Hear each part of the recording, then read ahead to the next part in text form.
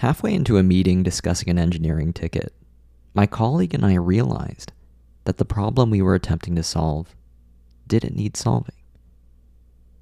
We spent 15 minutes diving into figuring out how to fulfill the ticket's requirements without asking the most fundamental and vital question first.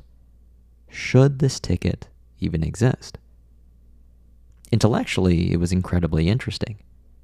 Practically, however, it was increasingly clear that it was not going to help us move closer to our goals. One of the most underrated aspects of problem solving is being able to recognize irrelevancies masquerading as important issues.